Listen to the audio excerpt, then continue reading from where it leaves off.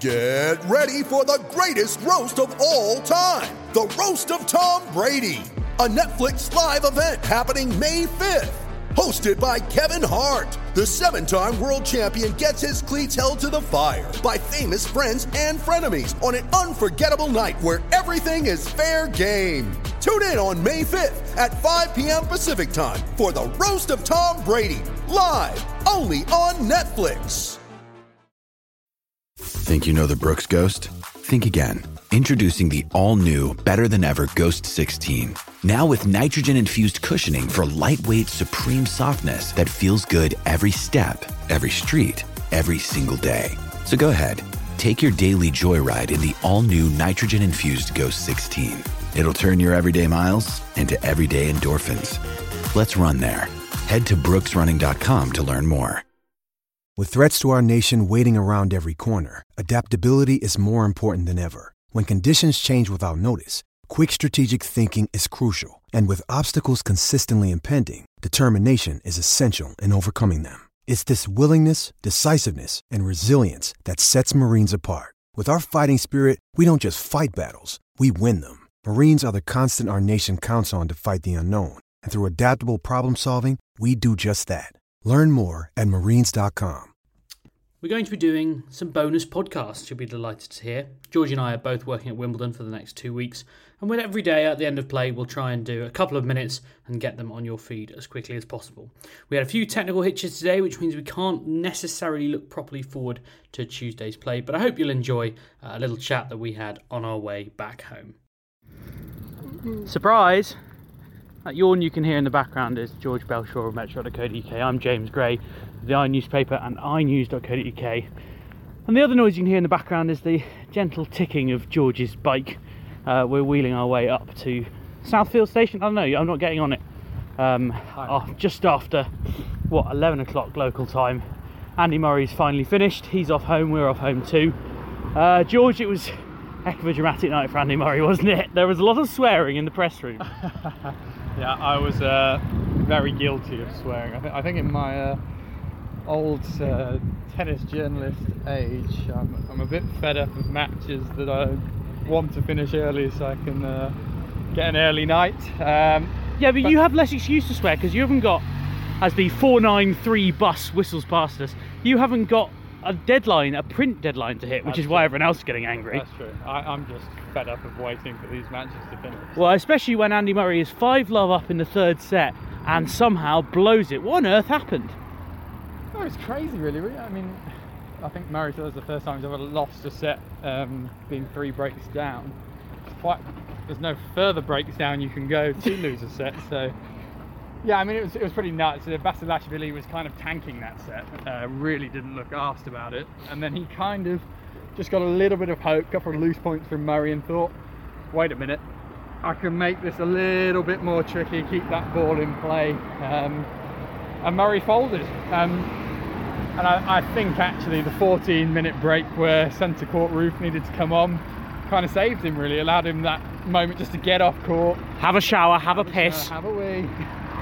And regroup, and the fair play, he regrouped and got the job done, but I think we all wish it could have finished an hour and a half earlier than it did.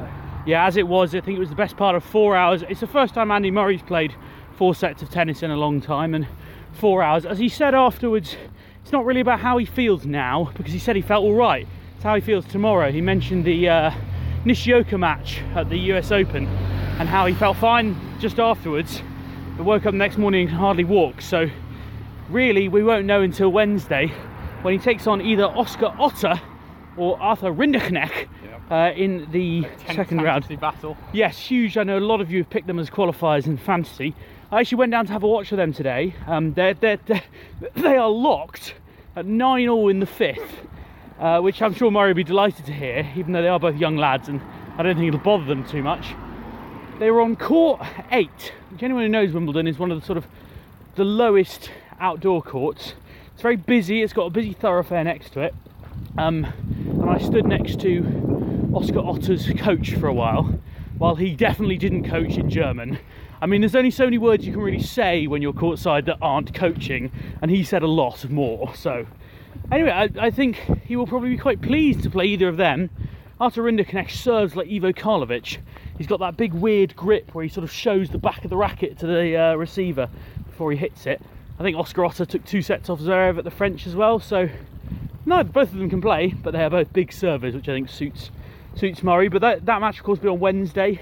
There's a lot coming up on Tuesday. Centre Court George, Roger Federer against Adrian Mannarino is the sort of hot ticket. I mean, there's no chance Mannarino takes more than a set off him, is there? I mean, it's one of these funny ones that Mannarino probably would call grass his best surface, but he's never beaten Federer in 6 goes. But if ever there's a chance to beat Federer, this is probably about as good as it gets. And it'll be interesting to see. I've backed Federer, like I've backed Rinderknecht, like I've backed Murray, all in my fantasy team. So I'll be urging all of them on throughout. So I've got nothing negative to say about any of them. Only negative things to say about Riley Opelka, who lost in straight steps to Right. Yes. Just after I was celebrating Sinner going out, which you had predicted. Went, so yeah. Here we go. The other big match, of course, on centre court is Serena Williams. She takes on, and we had to check this, Sasnovich of the Belarus. I mean, she's not even, is she the Belarusian number 3? I assume she must be, because I would struggle to name a third Belarusian player better than her. Azarenka Sabalenka. Incidentally, while we're talking about Belarus, I watched Arina Sabalenka hit 47 winners on number 1 court today. Impressive, wasn't she? Under the radar. Yeah, and you know what, actually, I was chatting to one of the guys who works for WTA, and I said, she played a volley, quite a nice one. I said, her touch isn't bad, is it? And he goes, it's the most underrated part of her game, because we all know her as this big hitter. And yeah, she hits it bloody hard, she doesn't really underhit it.